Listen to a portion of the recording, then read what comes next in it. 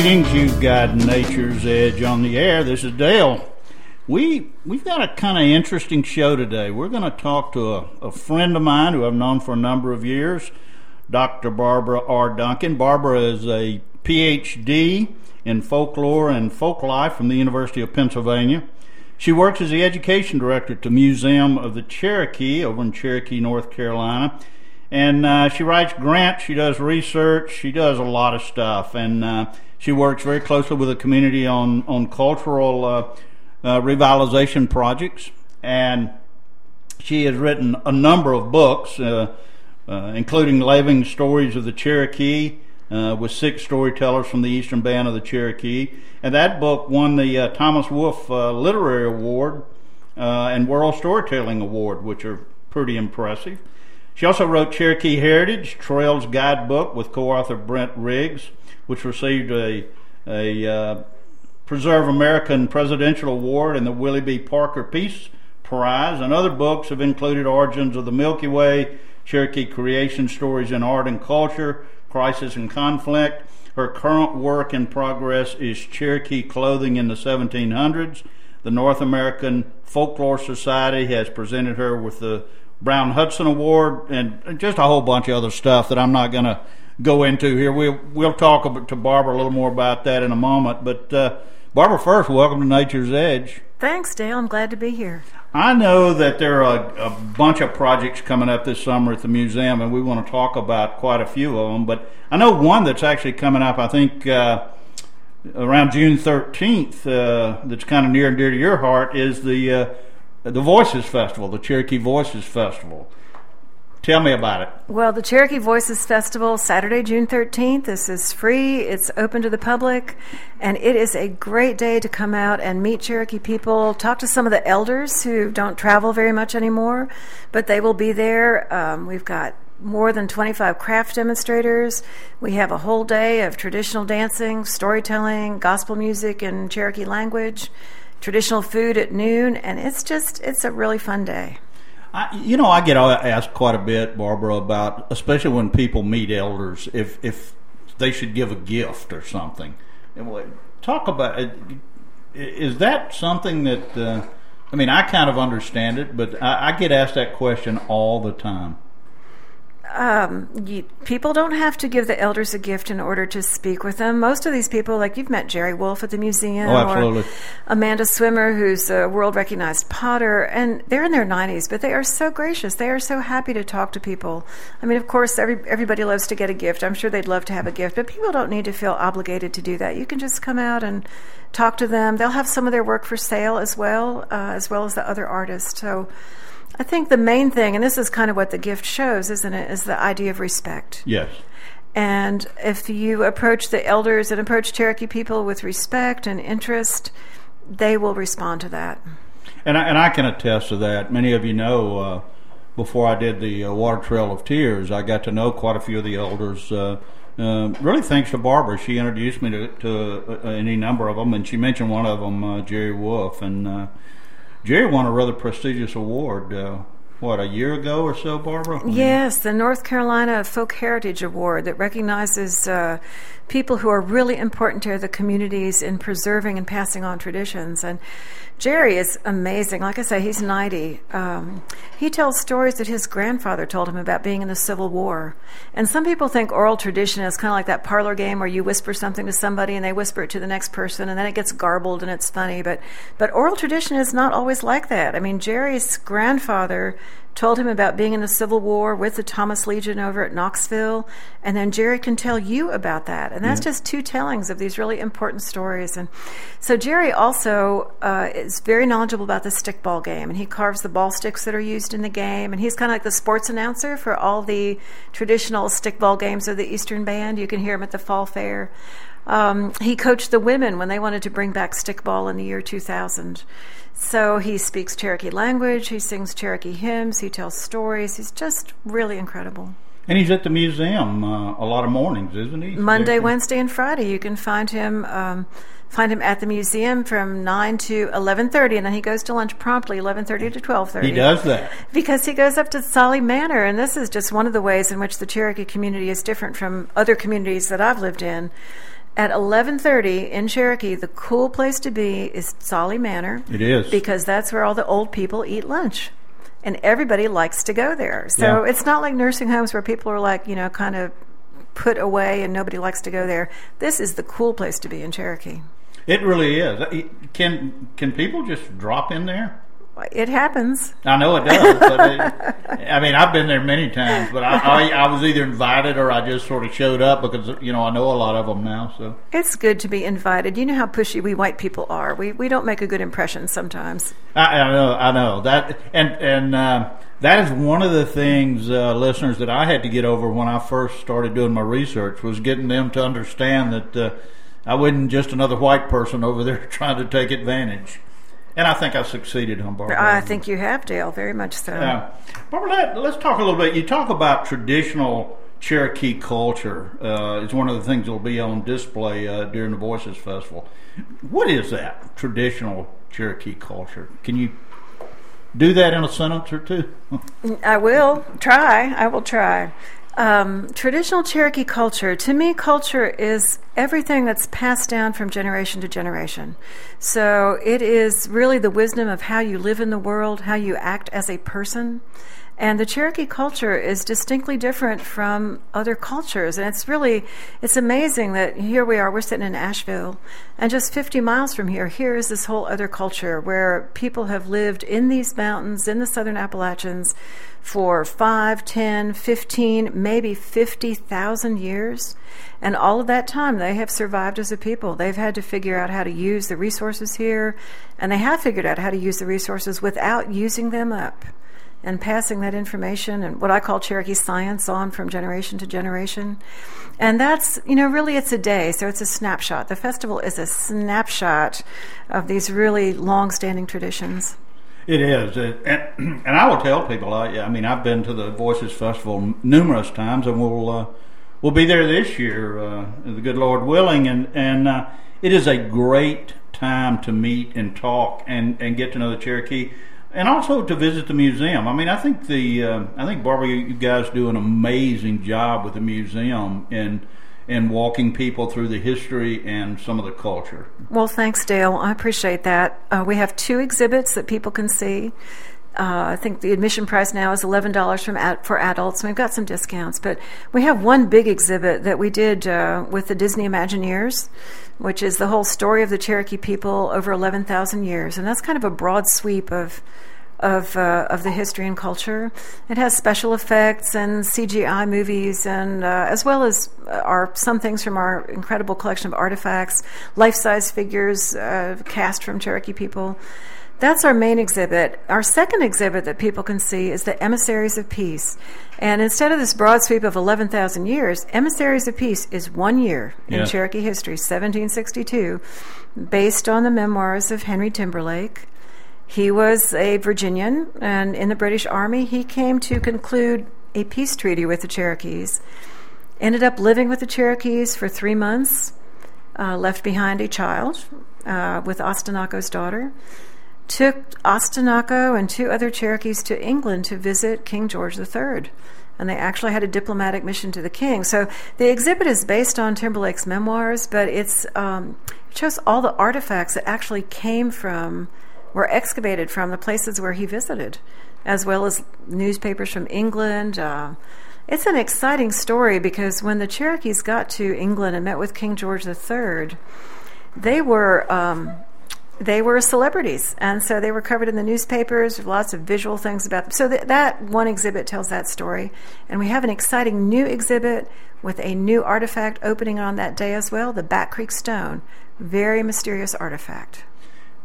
It is, and I'm going to ask you just a little more about that when we come back. You are listening to Nature's Edge with Dale Stewart. We are going to take a short break, and we'll return.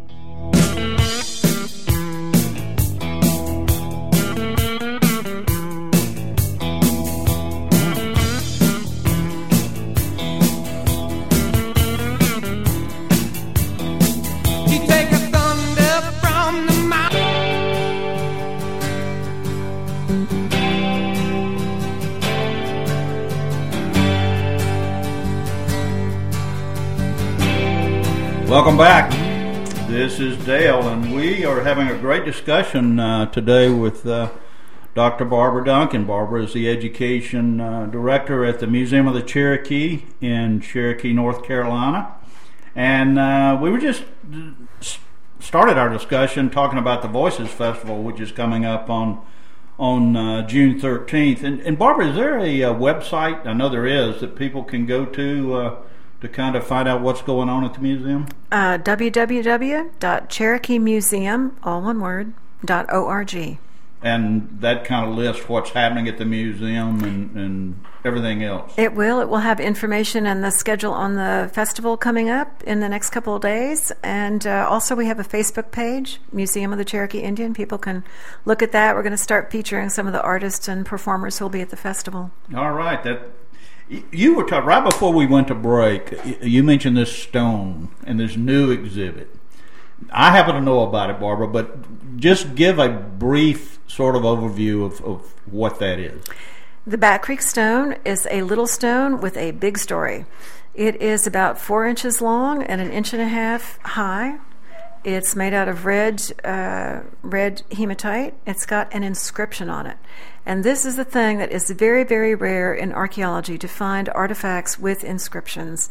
This came out of a mound over in East Tennessee where the Bat Creek runs into the Little Tennessee River. And it was excavated 1889.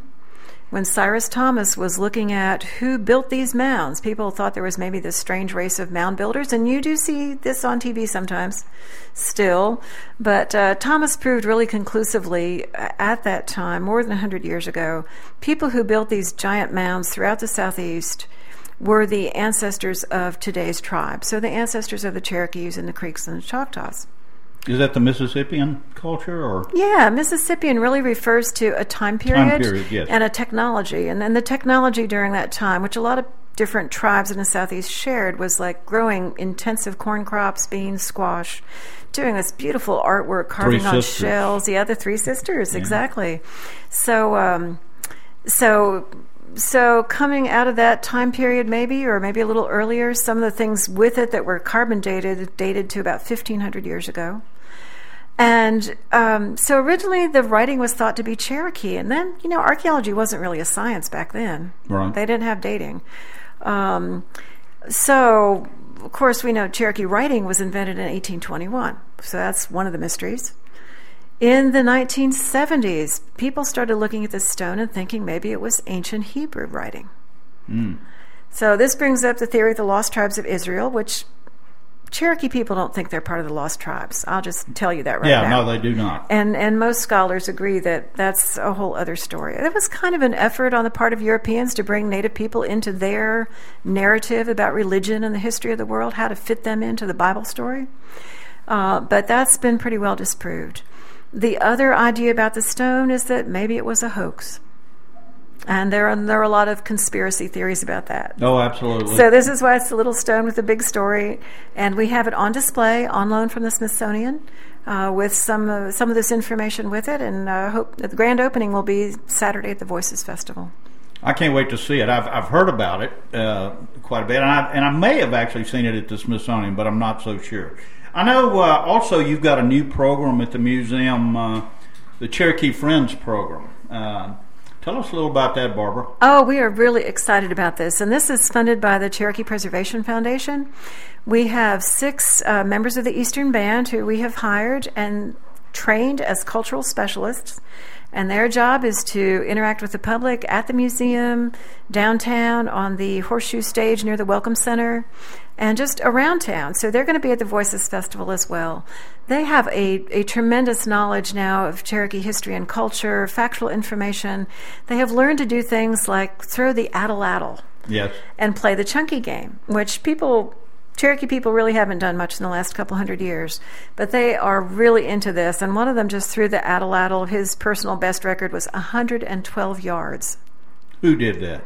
Last Bear Will Nody. Ah. You might know, right? I do know. Yes, yeah. yes. Yeah, I know most of those guys. Yeah.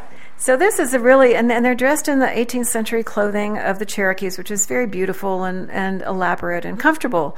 So the men are in breechclouts and leggings, and Dakota, our representing Cherokee women, has some really beautiful outfits that we've made for her. She does, and they are so approachable. I mean, I know these men and women, and they're approachable. In fact, they love talking to people about their culture. They love answering questions, and they're pretty straightforward with their answers. Oh, they're really good, and they're well informed. They love to talk to the public, and it's free to talk to them. We're just doing this to enhance the experience of our visitors at the museum and around Cherokee. Now, people can also book them for a longer program with a group. We have something that we call the Cherokee Experience. We've had groups, everything from kindergartners to Fulbright scholars to elder hostel to wilderness adventures, and you can come to the museum and book a program, or you can have a 1-hour dance program, actually learn to dance and do dances, do hands-on crafts, eat Cherokee food. It's kind of like a mini festival that you can plan for your group. Yeah, it really, and again, they can do that through the Cherokee Museum website? Through the museum and through our box office manager. So either one of those venues will get them in there. I was trying to think of another question I had about that, and I just went brain dead, but that's all right. Leslie will forgive me for doing that. One of the other things that I've got coming up, Barbara, and I'll mention it here. You and I were talking about a little off air. Quite a few of my listeners, of course, know that I speak a lot about biomimicry, and which is actually taking the designs of nature and using them in everyday products.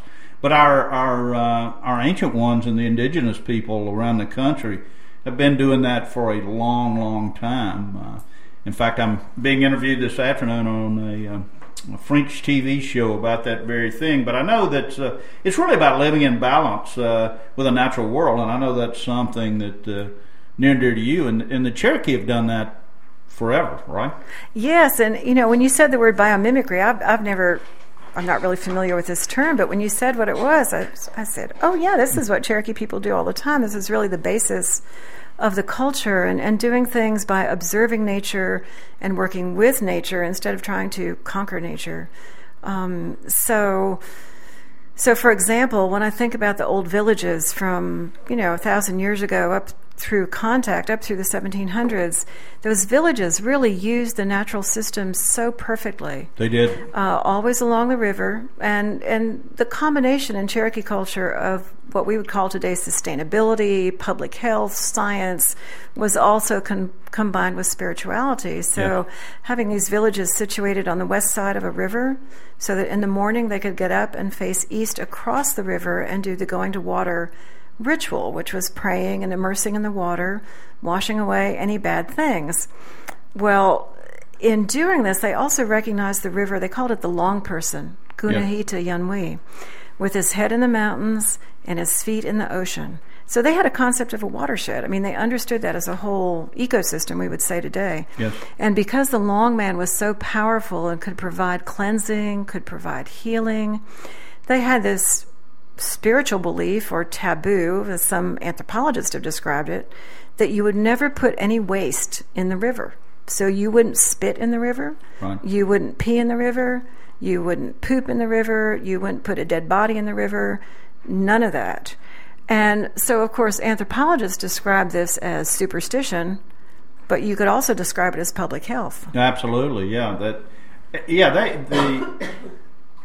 The Cherokee, one of the things, Barbara, and I've been fortunate enough to live with indigenous people on 6 continents, and that is one thing that I can say is uniform throughout most of the cultures that I've had the great honor of spending time with, is sort of how they relate to nature and how they use nature in mimicking everything from buildings to the medicines to the food to everything else, the way the animals survive there.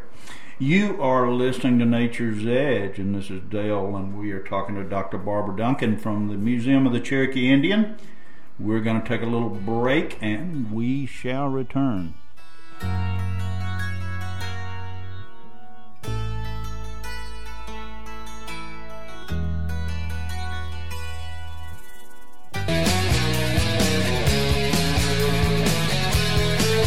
Welcome back.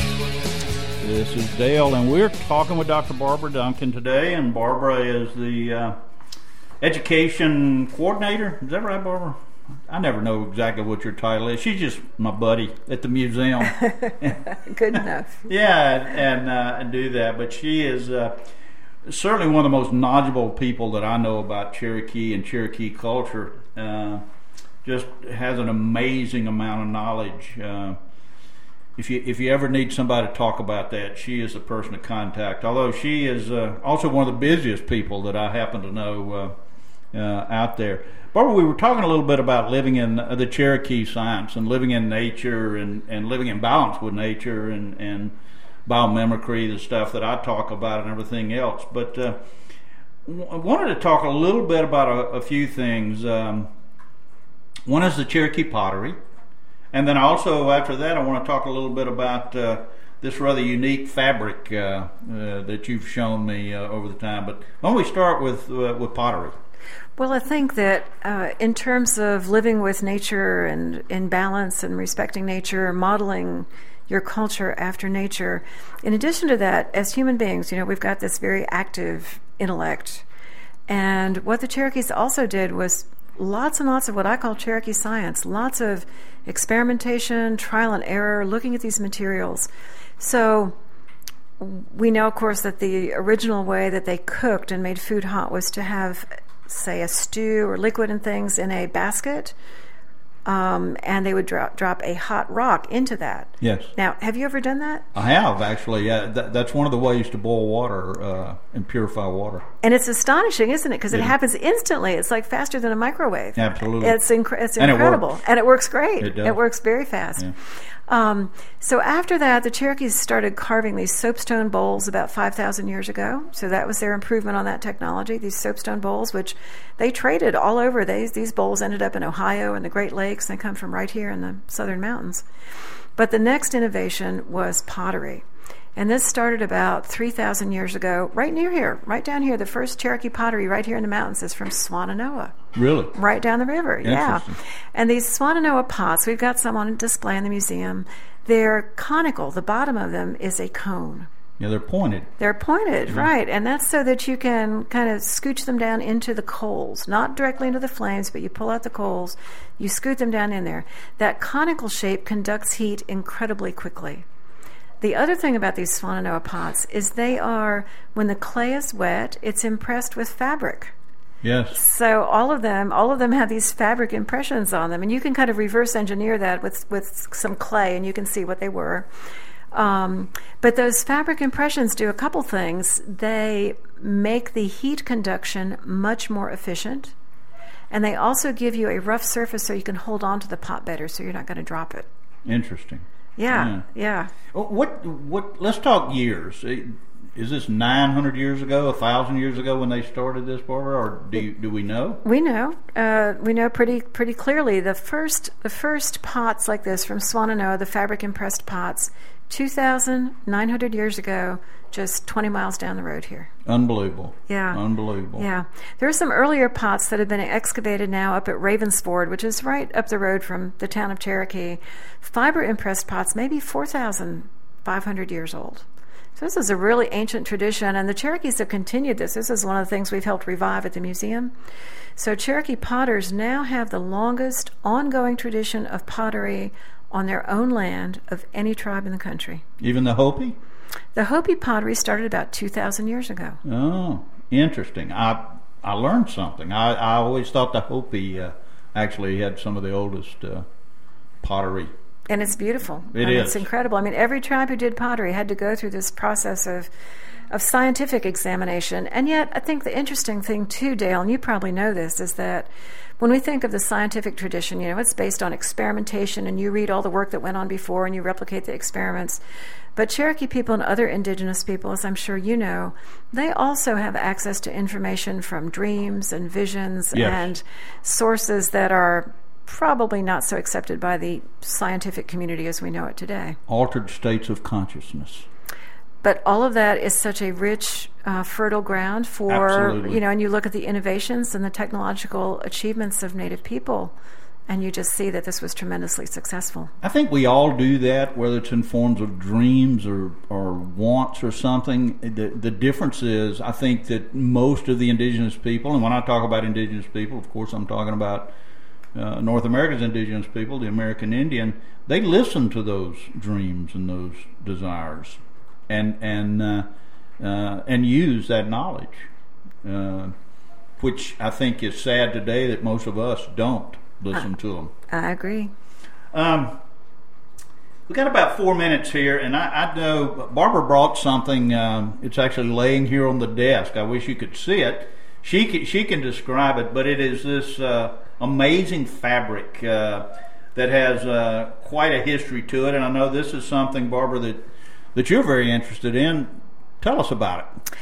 Well, this fabric right here, Cherokee fabric, goes back 9,500 years. Not really in the archaeological record. We know because of fabrics that were impressed on clay that survived. So that's how we know about it.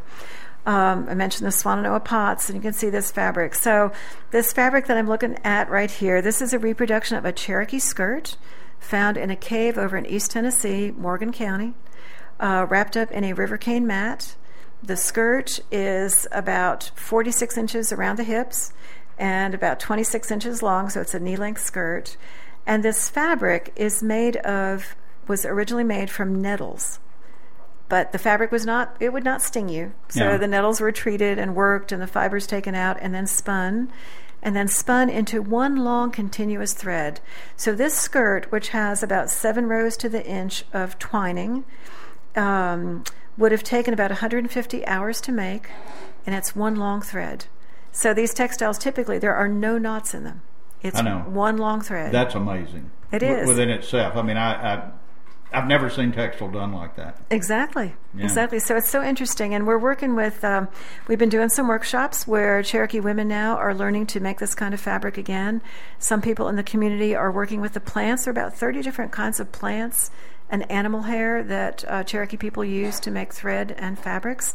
They made these skirts, they made blankets, they made soles for sandals, they made little bags. And of course I'm sure you know very well how important it is to have a string, a rope, all of those kinds of things, bowstrings, all of that. So important. Absolutely, yeah. So the science involved in this it's amazing. One of the common fibers that was used was from the dogbane plant in the Apocynum family. It's a weed to us. It's like grows along the roadsides. This dogbane, the tensile strength of this plant is tremendous. It is. And so they knew that, and they knew these ways of treating the fibers. Plants had to be gathered, broken down, treated, stripped out, twined together. Again, just an incredible technology, but mostly unknown. How old did you say that discovery was from East Tennessee, the fabric? Well, this has never been dated from East Tennessee, but we know from some other impressions on clay hearths over in East Tennessee that people were making this very fine thread, 1/32 of an inch in diameter, and making fishnets and bags 9,500 years ago. That's just amazing. Did they dye it, Barbara? Did they use? Oh, they did. Yeah. So some of the oldest artifacts that we know, about 4,000 years old, they probably dyed with walnut. Yeah. Because there are strips that are missing, and if you dye something with walnut, that acidity makes things disintegrate really quicker than the other fibers. Yeah. So they made stripes and patterns in them. That is neat stuff, and. You talked about that you have ladies from the Cherokee that are learning to do this. Is there a lot of interest in? I know there's a lot of interest in keeping their culture alive, but are you having a lot of interest learning to remake the pots and make this fabric? Oh yeah, well this interest comes from the Cherokee people. So as a scholar, these are not my ideas. These projects all come from questions that Cherokee people have brought to me or to the museum. Do you know about our fabrics? Did we have fabric? What about these old pots? Can we learn to make those again? So these ideas and questions all come from the community. Yeah, and I knew the answer, but I wanted you to say that. Yeah, that it's amazing how the Cherokee people are wanting to not only keep their culture alive, but this ability to manufacture things. This is Dale. You were listening to Nature's Edge. We shall return.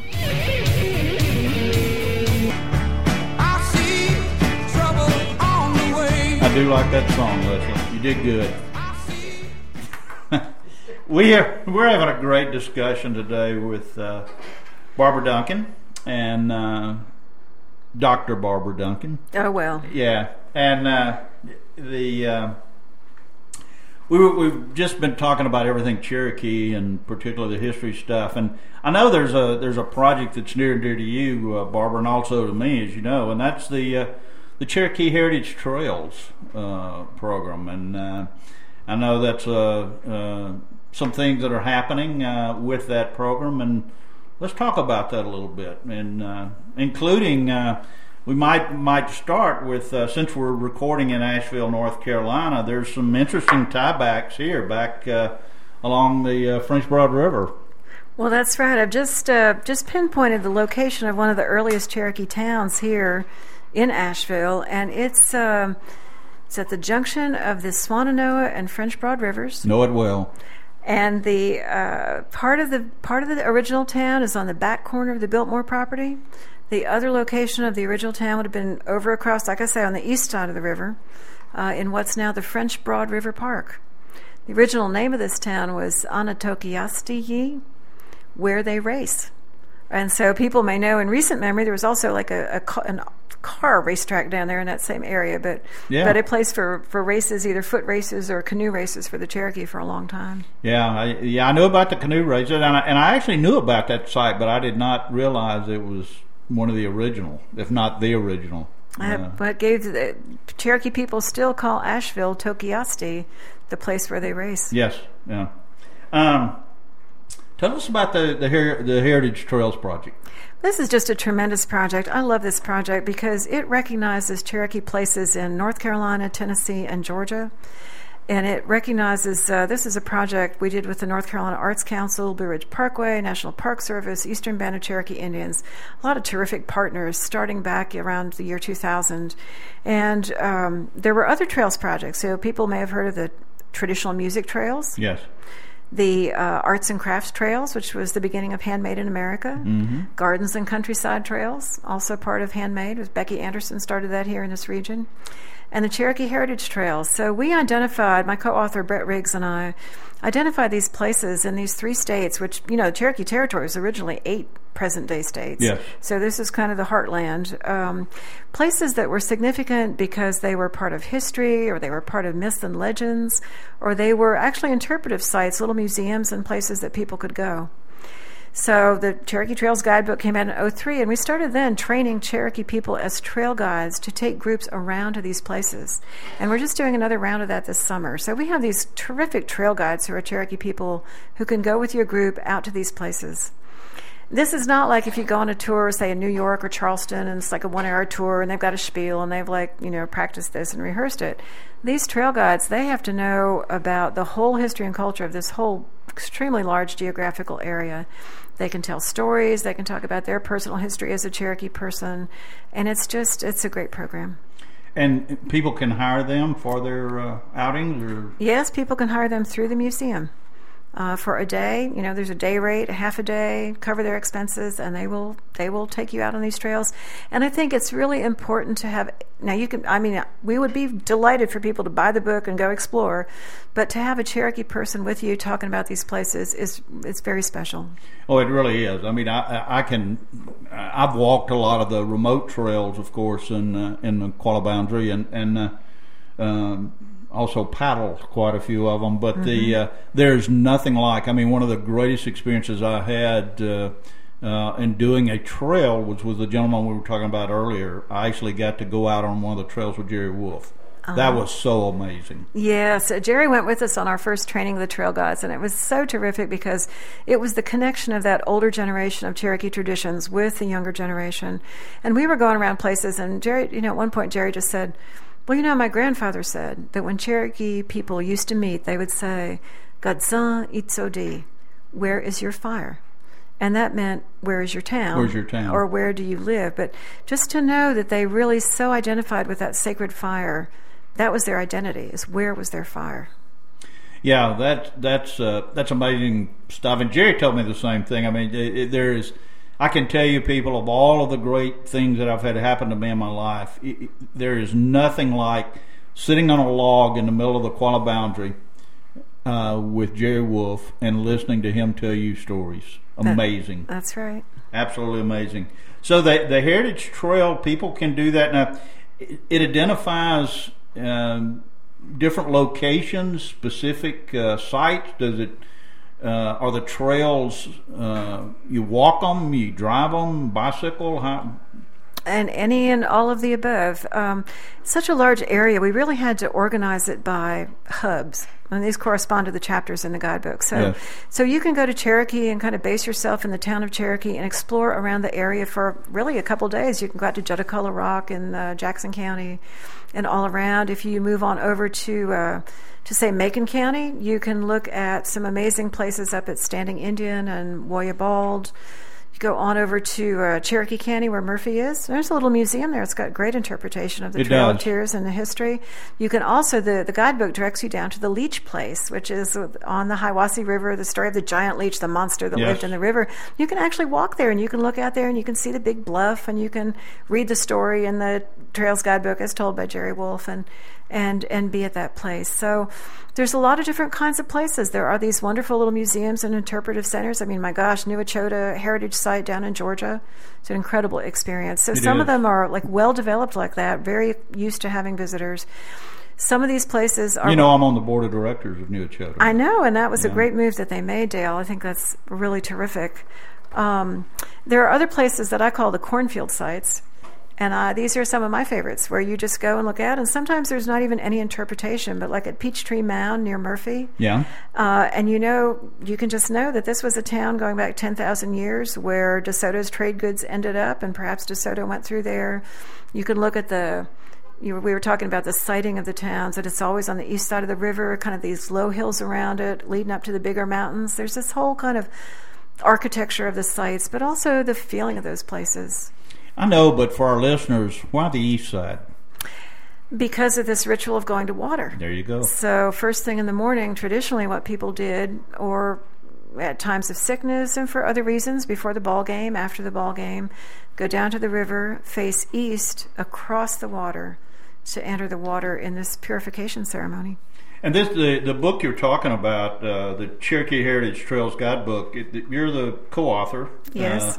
With Brett Riggs, and that's available at the museum bookstore, correct? It is, and also in our online store, so people can go to our website and order it there. So it is available out there, and it is a great book. Do you do any of the trails around Robinfield? Do you get up into the Snowbird area at all, Barbara? Yes, that's a whole hub. And so there's, of course, the Junaluska Museum there is a great place to start. And they have medicine trails all around the museum you can walk.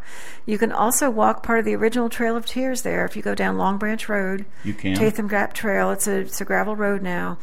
And you can see the landscape much as the people saw it as they left the Snowbird community in 1838, and you can go up and look back down the valley, and it's beautiful and heart-wrenching. Yeah, it really is one of the few places left on the trail where you pretty much are seeing the same geography as the Cherokee people who were removed that were in the Snowbird community. But I have to say that their story is that the important ending to the story for them is that they are still here.